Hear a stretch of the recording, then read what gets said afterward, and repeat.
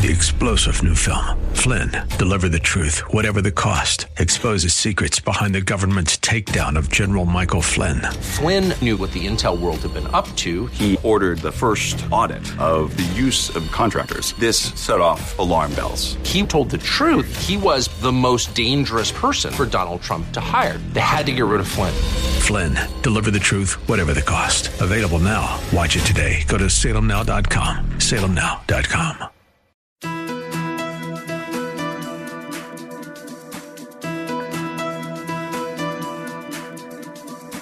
It's time to sit back, relax, and listen to Conversations with Joan. Conversations with Joan will inspire, motivate, and empower you. Live your best life now. Listen, learn, think, and decide. And now, here's your host, Joan Herman.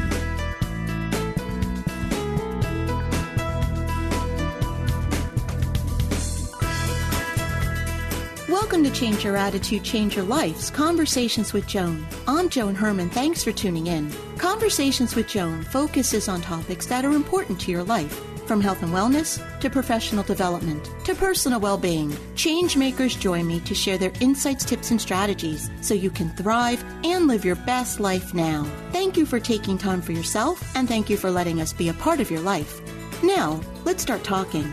It's not easy to build and maintain a healthy, loving relationship. Sometimes it may feel impossible, but according to today's guest, Dr. Catherine Ford, while it is no small feat, it is possible. Dr. Ford joins us to discuss how we can create a successful relationship. Dr. Ford's been practicing psychotherapy in private practice for more than 20 years. She received her MD from Brown University Medical School and completed her psychiatry residency at the Stanford School of Medicine. Welcome, Dr. Ford. Thank you so much for joining us.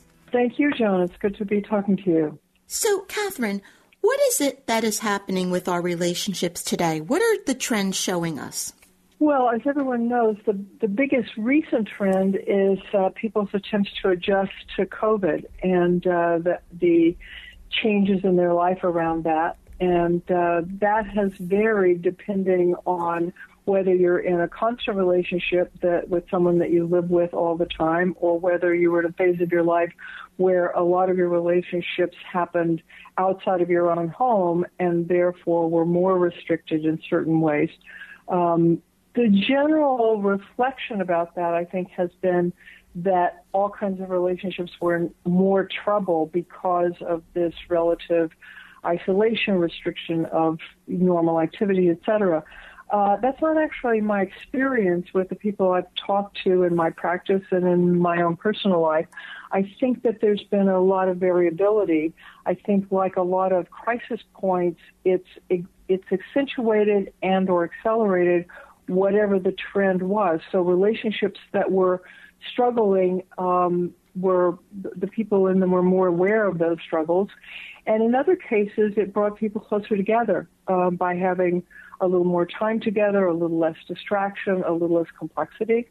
So it's that's the most recent trend. I think the other trends, everyone is also aware of, have to do with people questioning the types of relationships they want to have, the variety of them, the longevity of them, and so I think there's a lot of different trends going on right now.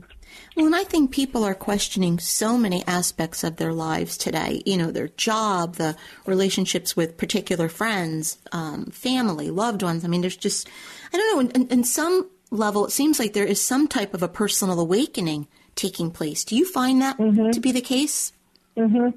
Yeah, I think so. I think that as people notice that the ways they were taught to do things, the ways that we've done things for the past couple of generations are not working that well anymore, people are innovating more and questioning and trying out new things. And there's a lot of experimentation going on right now, which has strain related to it, but as well as invigoration and innovation. Well, you mentioned past generations. When I look at my family, my parents were married 56 years when my father passed away. My grandparents made it to 72 years when my grandfather passed away. Did they know something about relationships that we didn't? Why do you think we have so many more divorces today, or why are relationships so much more challenging today? There's been a couple of things talked about that. And, when we say today, it is true today, but also we've been noticing those trends for, at least a generation in terms of the divorce rates rising and people changing partners more often, just as they've changed jobs more often. I think some of it has to do, again, with having more choices and more options.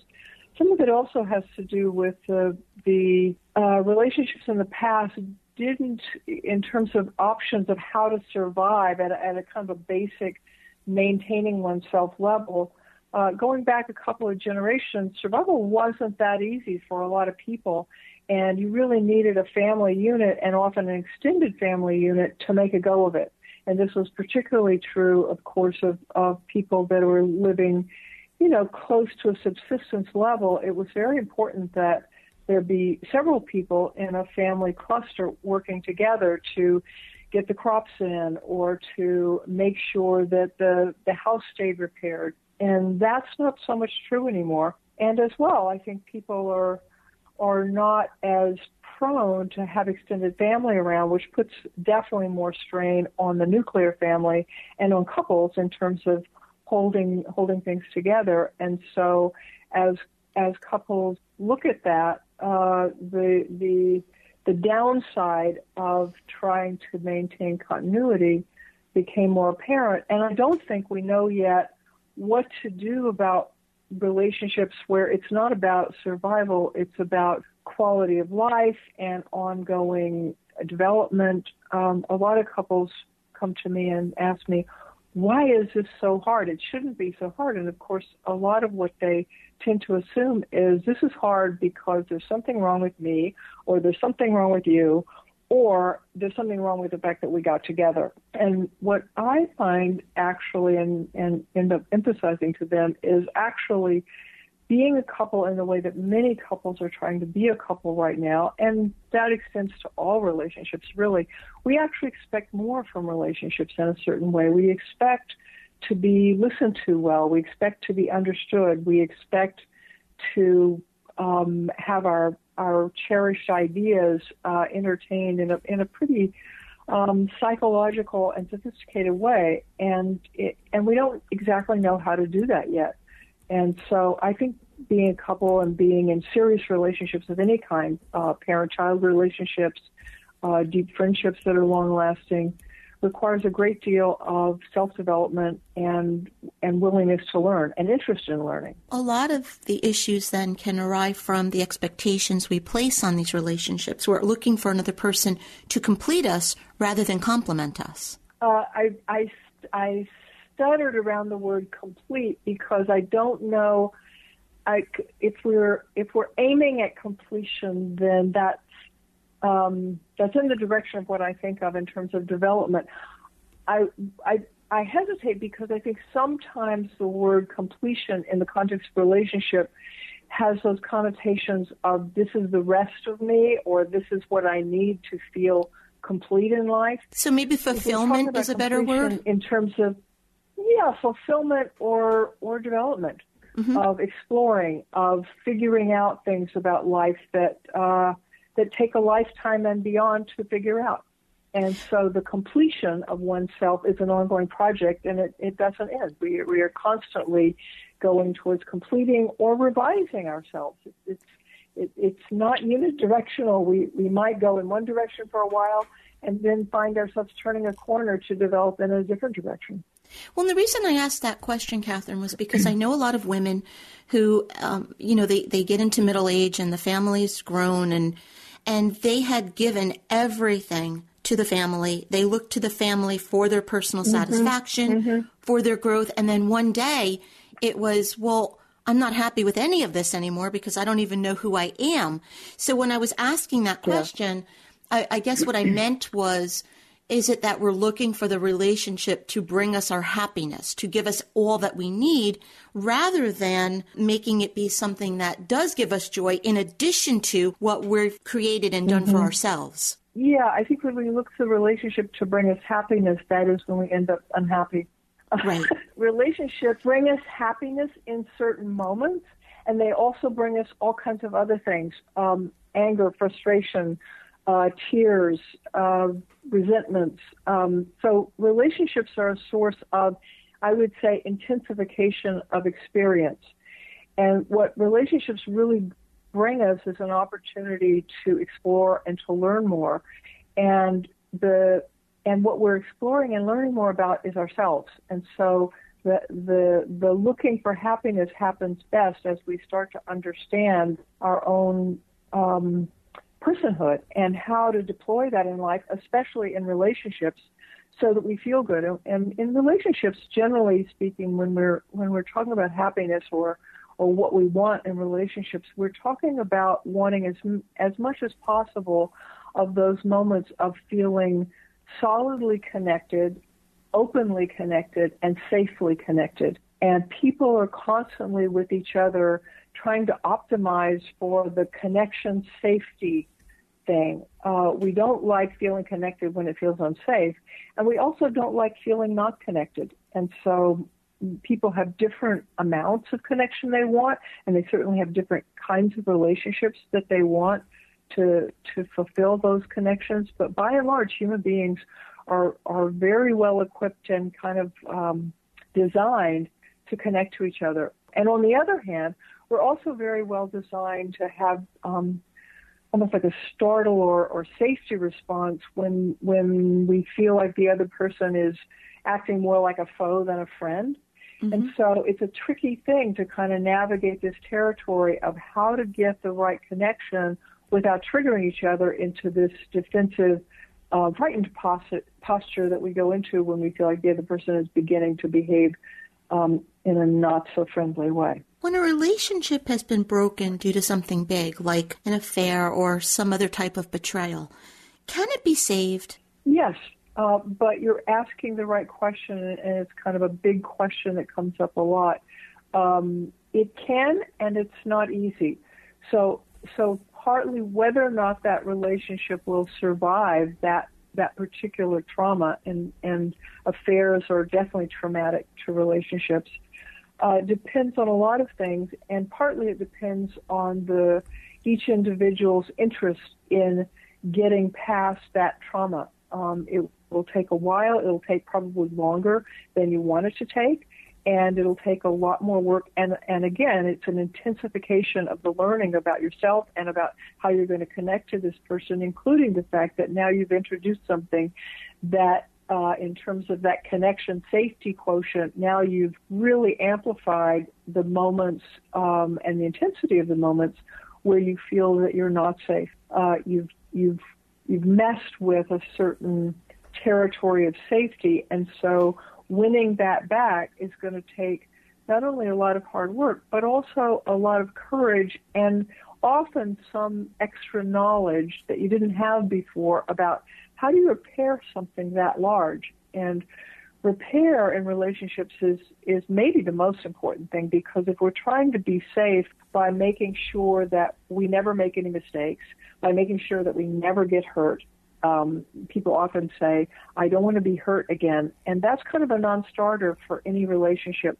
Relationships, being what they are, involve injuring each other and hurting each other. And the goal of trying not to do that and trying to be perfect and not make mistakes is unrealistic. What we need instead is to know how to repair injuries. And of course, the injuries of an affair are an especially large case of that. And how do you navigate a relationship when you have different styles of handling conflict? For example, one person likes to deal with the conflict head on, discuss it, work through it. Mm-hmm. The other person runs away and can't face things and just kind of denies that there's even a problem. How do you navigate something like that?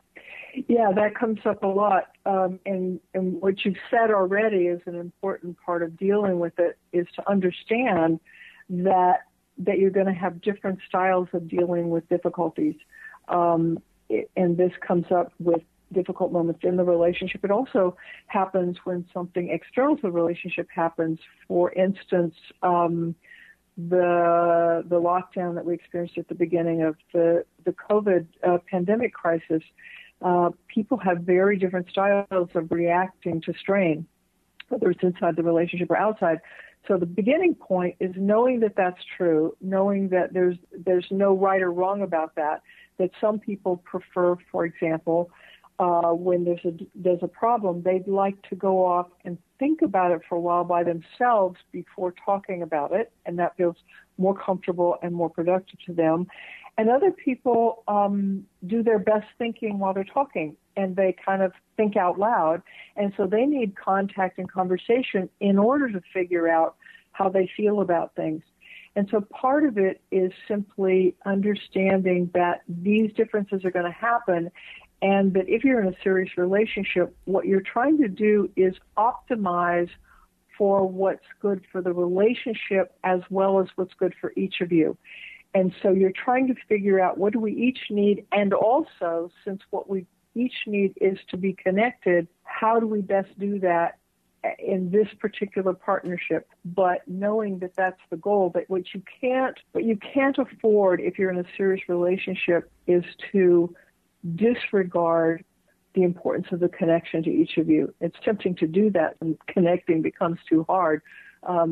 A lot of us, the style is just to want to turn our backs and say, I don't need that.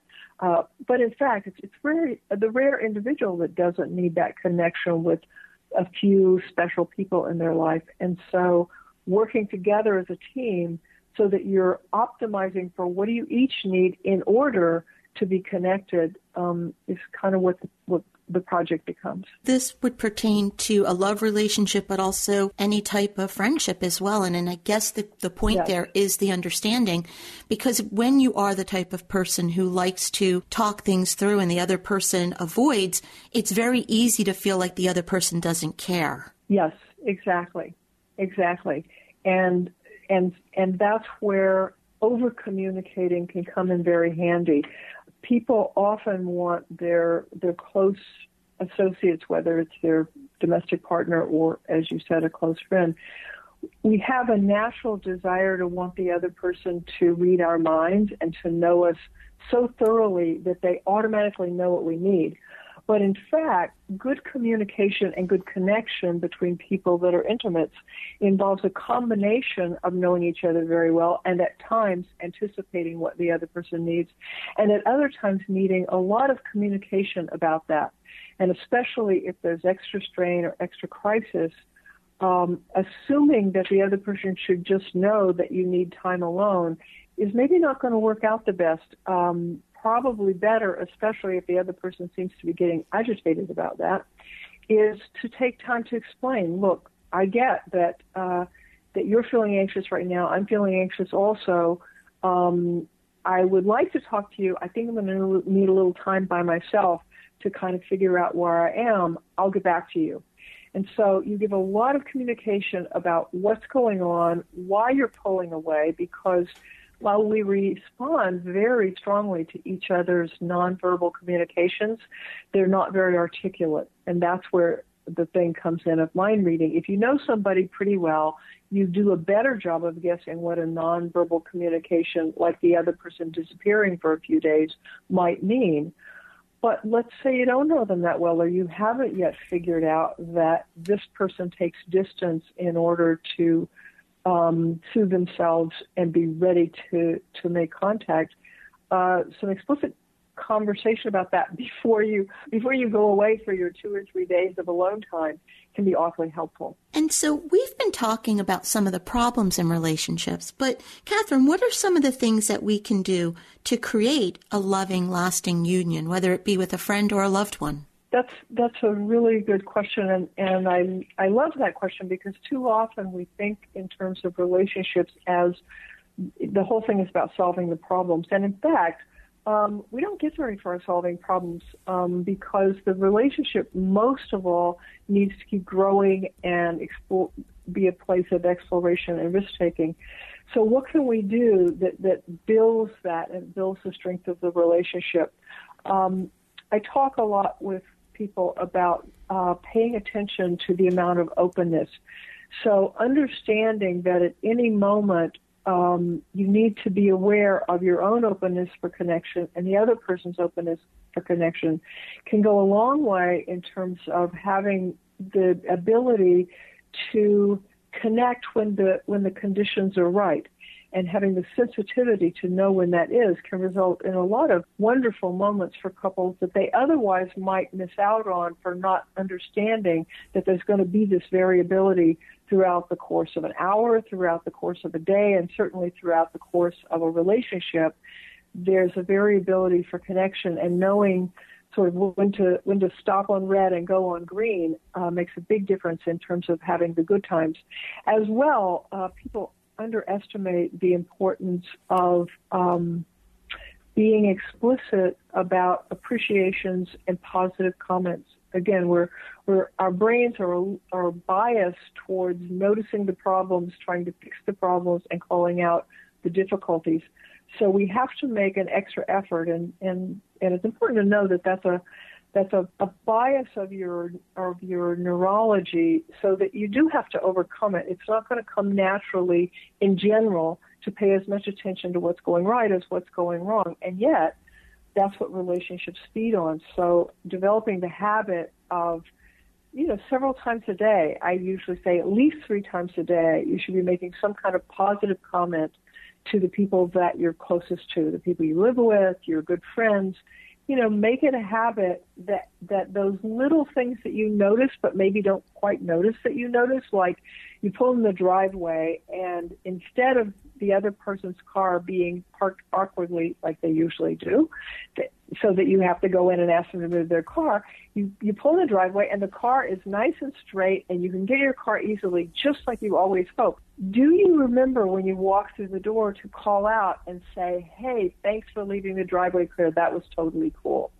And it can feel so good to be acknowledged for the extra effort that it takes to do this combining of households, of emotional moments, and all the little moments that you notice something cool about this other person.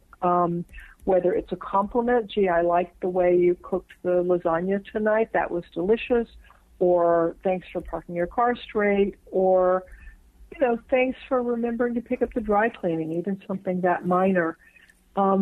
We like to know that these extra efforts that we're going to make life good for other people are helping and are being noticed and make a difference. And so they're nurturing that ability to feel good about what you're contributing to each other's lives is really important. Catherine, how important is it to an intimate bond to know that someone else has your back, like that feeling of being, this is the person I can count on to always stand with me and protect me? Is that important? I'm loving your questions, Joan. It's clear that you've thought a lot about relationships because you're asking, I think, the things that are both the most important and the most on people's minds. That having your back feeling is, I don't know, maybe that's the most important thing we should mention today. It relates to when people say, well, how do you know that it's love? What is love anyway? And of course, that's a burning question forever. And my way of relating to what is love is exactly that. Love is when you hold the other person's needs and interests and feelings in the same way that you hold your own. And so when you're trying to problem solve for a particular situation, let's take something mundane, like you're trying to figure out where to go for your vacation. Mundane, though I assure you many tense moments have happened between couples and families about that exact question. Do you hold it as important that the person that you're going on vacation with loves to go to the mountains and that's where they feel the most refreshed? Do you hold that as importantly as you hold the fact that actually that's not true for you and you really need to get to the beach?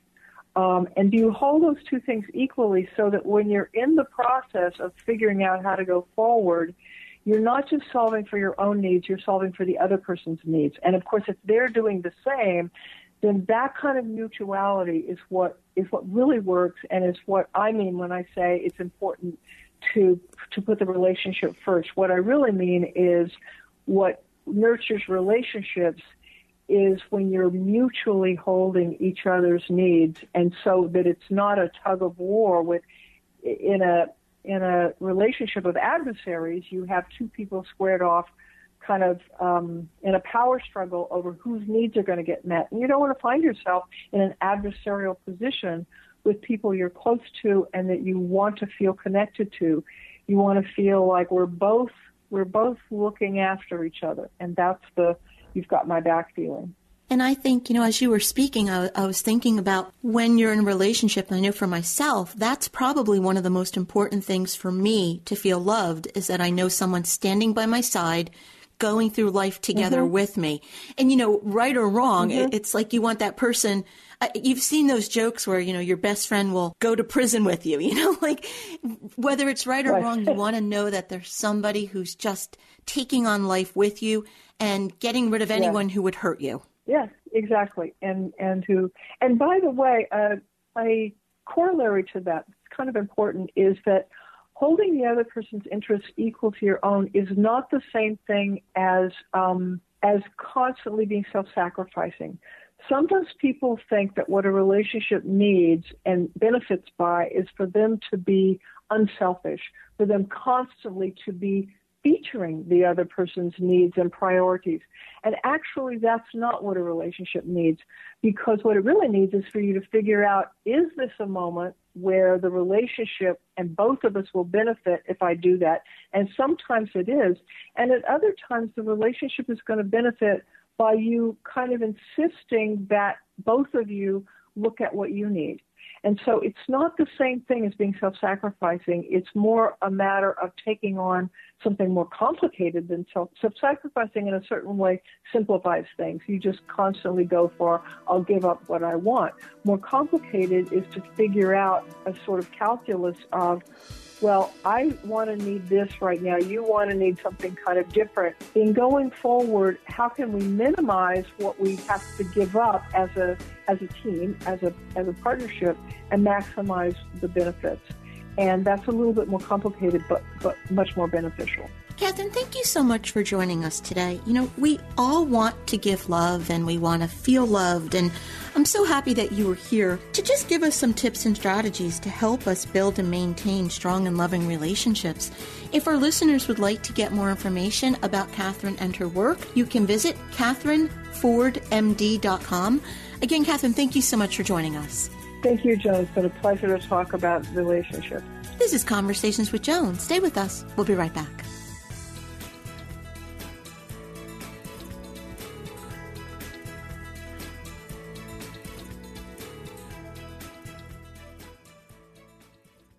Do you feel lost on your journey to health and happiness? Then let us guide you on your path. Personalized actions towards health. Your path is a series of choices you act on every day. We guide you on a personalized journey of dietary, exercise, genetic, supplement, and lifestyle choices that lead you to optimal health and happiness. Often taking the road less traveled leads to liberation. Your path is personal. Your journey, like you, is unique. Take action today. Head to bestpathforme.com. Again, that's bestpathforme.com.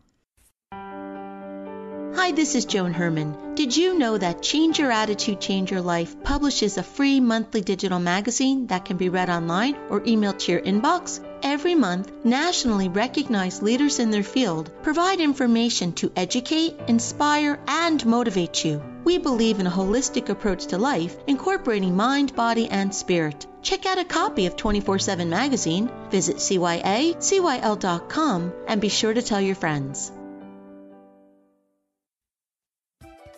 1 in 8 women will be diagnosed with breast cancer in their lifetime. Did you know that hypnosis can help support someone with a breast cancer diagnosis? Hi, I am Mary Beth Battaglia, a certified clinical hypnosis practitioner.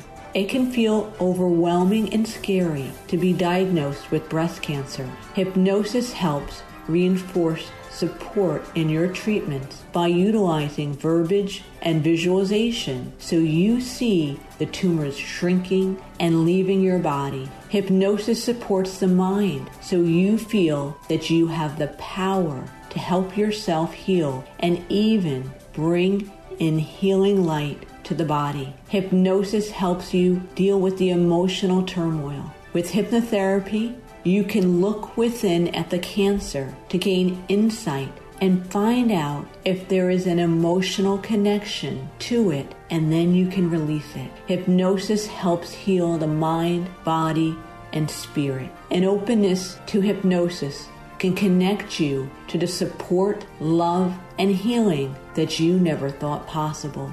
I am Mary Beth Battaglia, and you can find more information about me and hypnosis at my website, metrohypnosiscenter.com.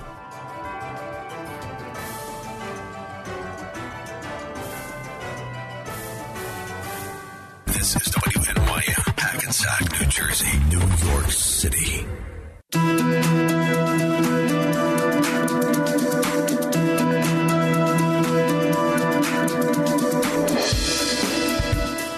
Welcome back to Conversations with Joan. I'm Joan Herman. Thanks for staying with us. What if you could control time, slow the ticking of the clock, and have the hours, minutes, and years of your life work for you instead of against you? Today's guest, Lisa Broderick, teaches us how to use time in our own lives to increase productivity, satisfaction, and even joy. Lisa is the author of the book, All the Time in the World, Learn to Control Your Experience of Time to Live a Life Without Limitations.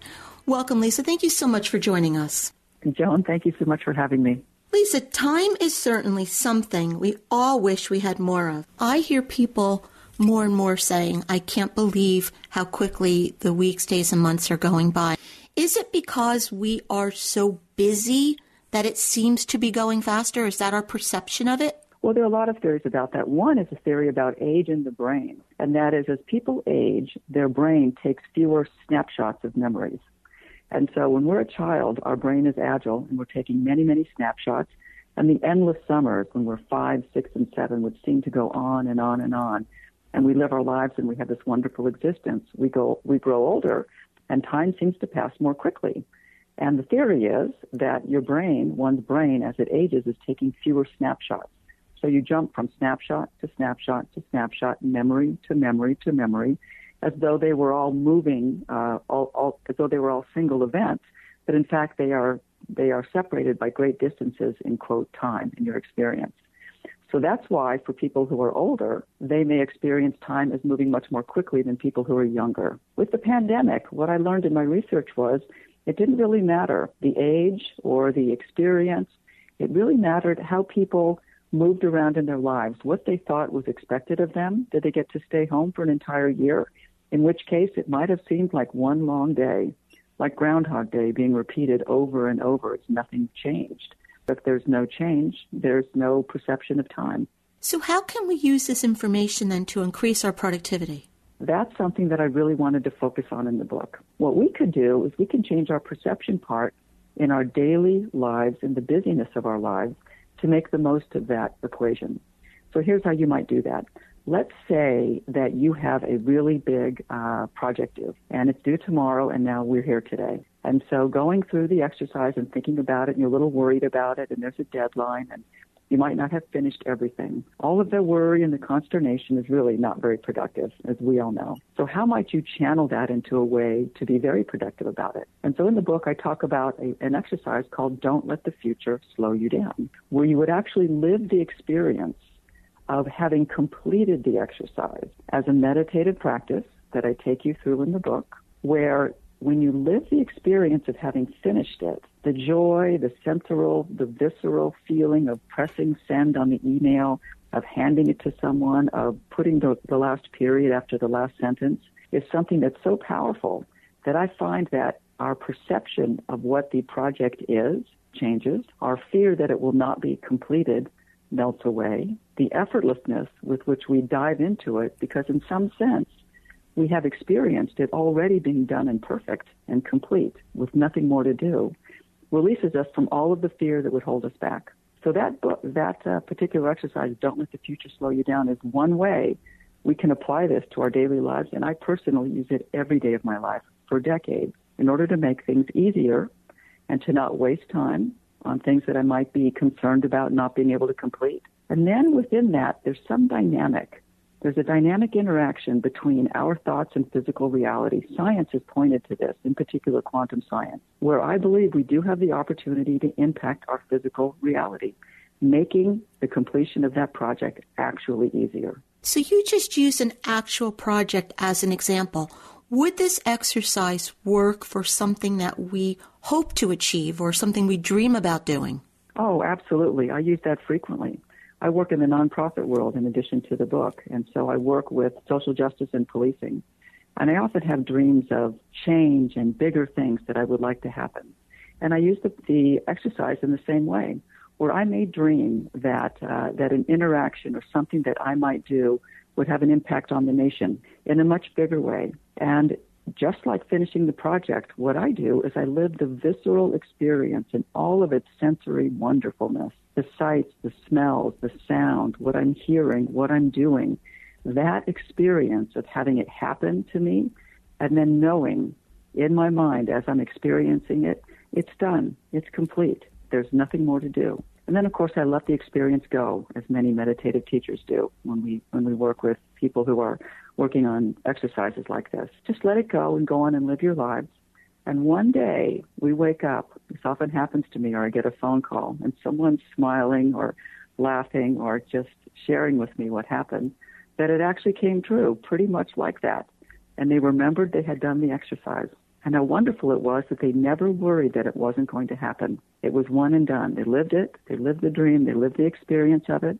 They let it go. And then one day, they actually experienced it. And I think it really is a wonderful practice because so many of us, as you said earlier, we live in fear, and that fear keeps us stuck. We never take chances or follow anything that we dream about. So I have a theory about how people and why people experience, in particular, slowed down time. Now, slowed down time, many of us may have experienced it.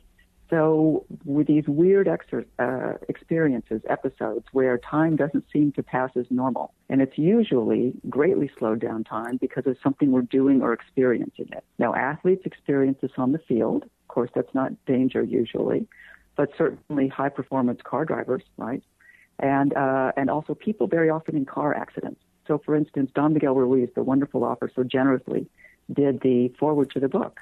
And in it, he explains, while in medical school in Mexico City, how he was in an awful car crash. And experiencing slowed down time, he was able to move out of the way of the steering column so that he did not impale himself, so that he didn't die in the car crash. Those stories are much more common than we may think. So that was an experience of a feeling of danger, which I believe is different than the emotion of fear. When fear occurs, as you said, Joan, it is a different sort of experience. It shuts us down.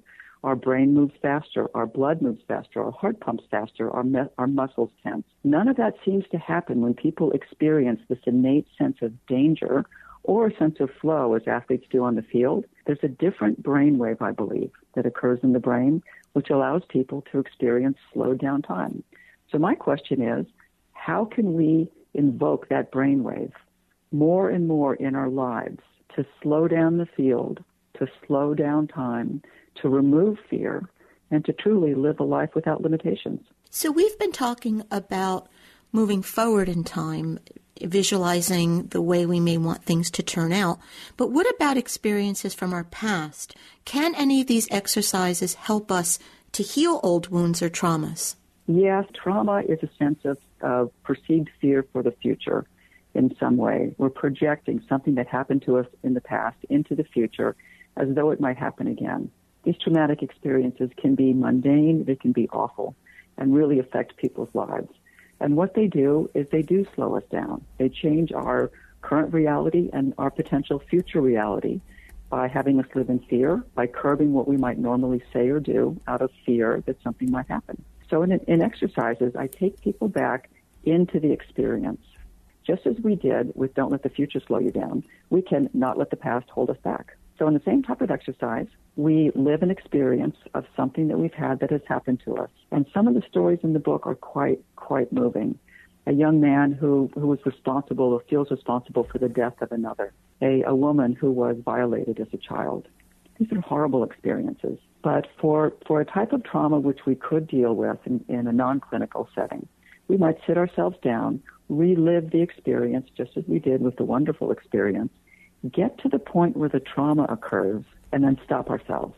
And I take people through this practical exercise where we change the ending, change what happens. To the child who might have been harmed, an adult comes and saves them, or their adult self, which is a very powerful image. To the young man who feels responsible because he was tending bar and he sent someone off and they died.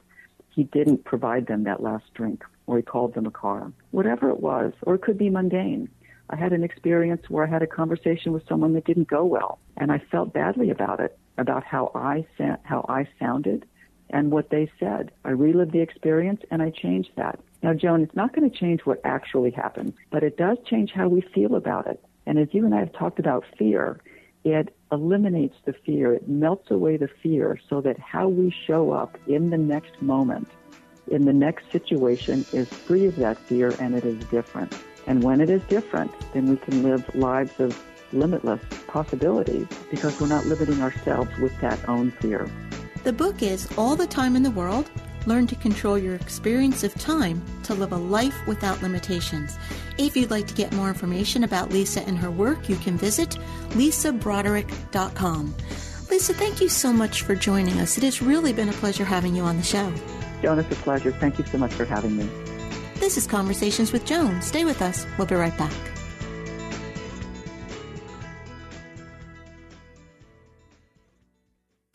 How important is stress management?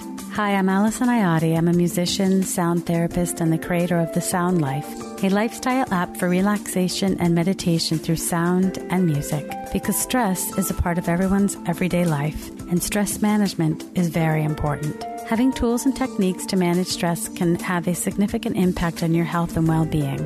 Most people associate stress with circumstances that cause psychological disturbance, but stress is anything that disrupts balance in the way you function. Since eliminating stress is not really realistic, it is important to focus on stress management, and one very significant and impactful method is relaxation. If you're someone who says, "I don't know how to relax," you're not alone. Relaxation is learned behavior. If it was not something that had to be learned, then relaxation techniques would not be something that are taught.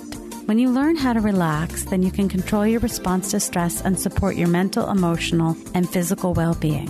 Learning to manage stress through relaxation will strengthen your response to stress, giving you greater resilience to life's challenges and surprises. I'm Allison Iotti, and I want to help you learn an easy and effective relaxation technique with sound and music for stress management. To learn more, go to livingthesoundlife.com.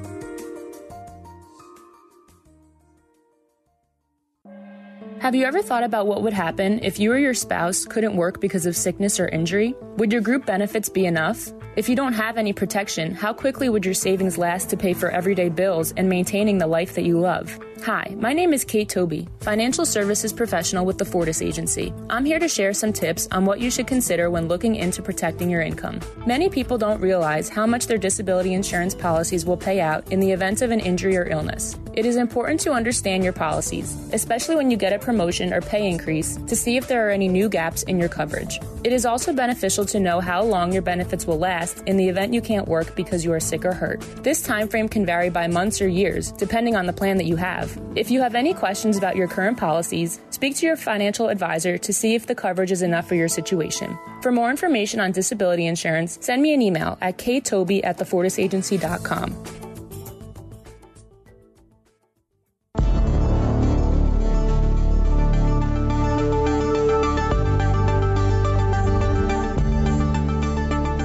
It's time for To Your Health. Joining us today is Emanuela Visoni, a certified health and life coach who has helped people experience breakthroughs in their health and lives. She is the author of the book, Healing Through Nature's Medicine. Emanuela is here today to discuss addressing thyroid-related health disorders naturally. Welcome, Emanuela. Thank you so much for joining us.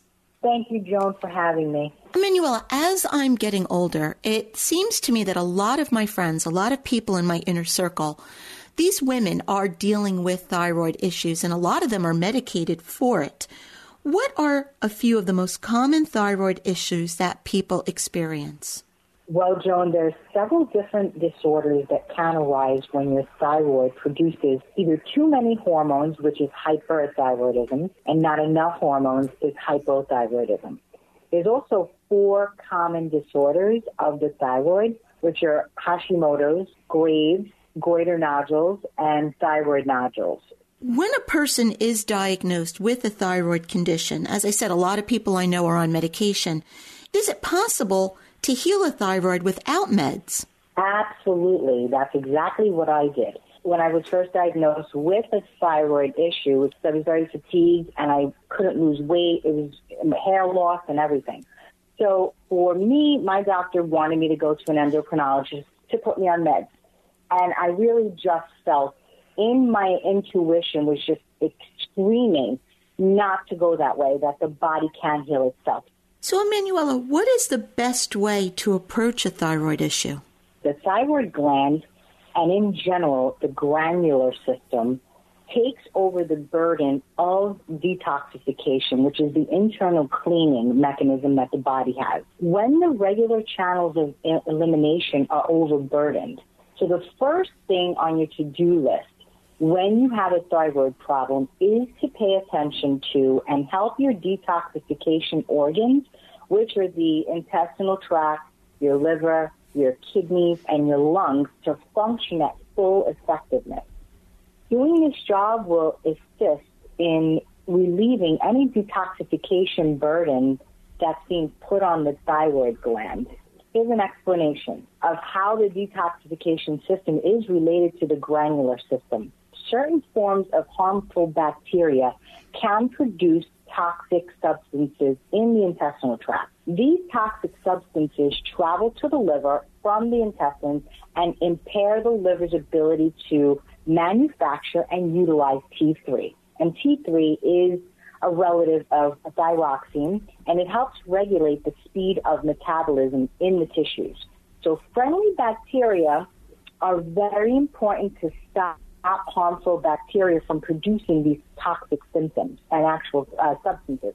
As a result of repopulating your intestinal tract with potentially friendly bacteria, your liver should have an increased ability to function normally, and this could indirectly support your thyroid gland. When you choose your friendly bacteria supplements, make sure that they're micro-blended with a whole food rich in minerals, which for me is Acidophilus and bifidus, that are micro-blended with organic microalgae. And the minerals in algae enable the friendly bacteria to increase their speed of multiplication in the gut, and will also increase the total number of organisms, which are the friendly bacteria, that will eventually flourish in your intestines. Then the second thing on your to-do list should be to make sure you're getting enough minerals in your diet, which are iodine, iron, and selenium. In the past, doctors used to think that a deficiency in iodine alone was the cause of dysfunction of the thyroid gland. But it's actually known today that selenium is a crucial and critical part of activating an enzyme responsible for controlling thyroid hormones and thyroid function. So, however, taking an isolated iodine or selenium supplement is not a good idea, because humans require only a few micrograms of selenium, of actually these nutrients every day to meet daily needs. So too much of either of these minerals can produce toxicity. So for me, and obviously everyone that I recommend it to, it's best to choose foods that are high in these minerals. And organic microalgae is one of them. There's wakame, arami, and also other sea vegetables that are high in iodine and selenium. So when consumed as part of the whole food, these minerals can be assimilated and utilized for thyroid hormone synthesis by using your body without fear of toxicity. Then the other dietary recommendations that I would also make would be enzyme therapy. So since the endocrine glands are driven by digested foods, correcting any digestive problems with the use of digestive issues is a great idea. Then there's also adding more fruits, and fruit smoothies are important to help modulate blood sugar and calm the adrenal glands and normalize production of thyroid hormones. Also, don't drink tap water. Some city waters contain organic hydrocarbons, which can result in blocking the activity of thyroid hormones. So make sure you're drinking spring water only. And discard all non-stick cookware because it contains fluoride, which can cripple the thyroid. And keep in mind, too, that fluoride in toothpaste or processed cereals and soda do the same thing. And that's really what I did. I just kicked up my detoxification system. I cleaned up my diet, and I added the much-needed minerals and supplements that my body needed to do the work on its own and start to fight back and restore my thyroid back to health. Emanuela, thank you so much for joining us. If you would like to learn more about this topic or Emanuela and her work, you can visit embodyvitality.net. And as always, to hear more from Emanuela, you can visit our website, cyacyl.com/Emanuela. You've put your heart and soul into writing a book. You've made a substantial financial investment in getting the project done, and you have a beautiful publication with your name on the cover. So, how do you reach your potential readers? Introducing the Change Your Attitude, Change Your Life Book Club, a resource guide created for books that change lives. A book featured gets recognized. Change Your Attitude, Change Your Life includes the work of some of the most inspirational and influential authors in the world. Shouldn't you be there too? Let's get started. For more information, visit cyacyl.com/book club.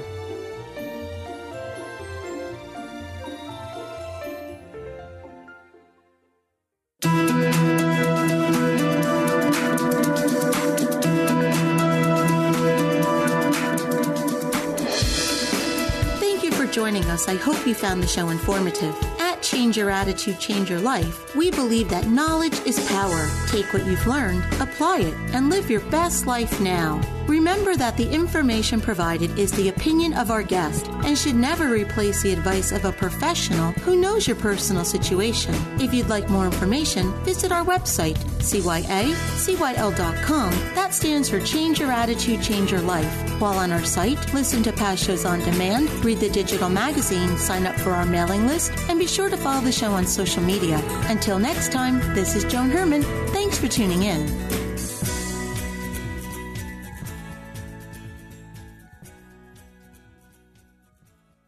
The preceding pre-recorded program sponsored by Maximilian Communications. 3-star General Michael J. Flynn, head of the Pentagon Intelligence Agency, knew all the government's dirty secrets. He was one of the most respected generals in the military. Flynn knew what the intel world had been up to. He understood its funding. He ordered the first audit of the use of contractors. This set off alarm bells.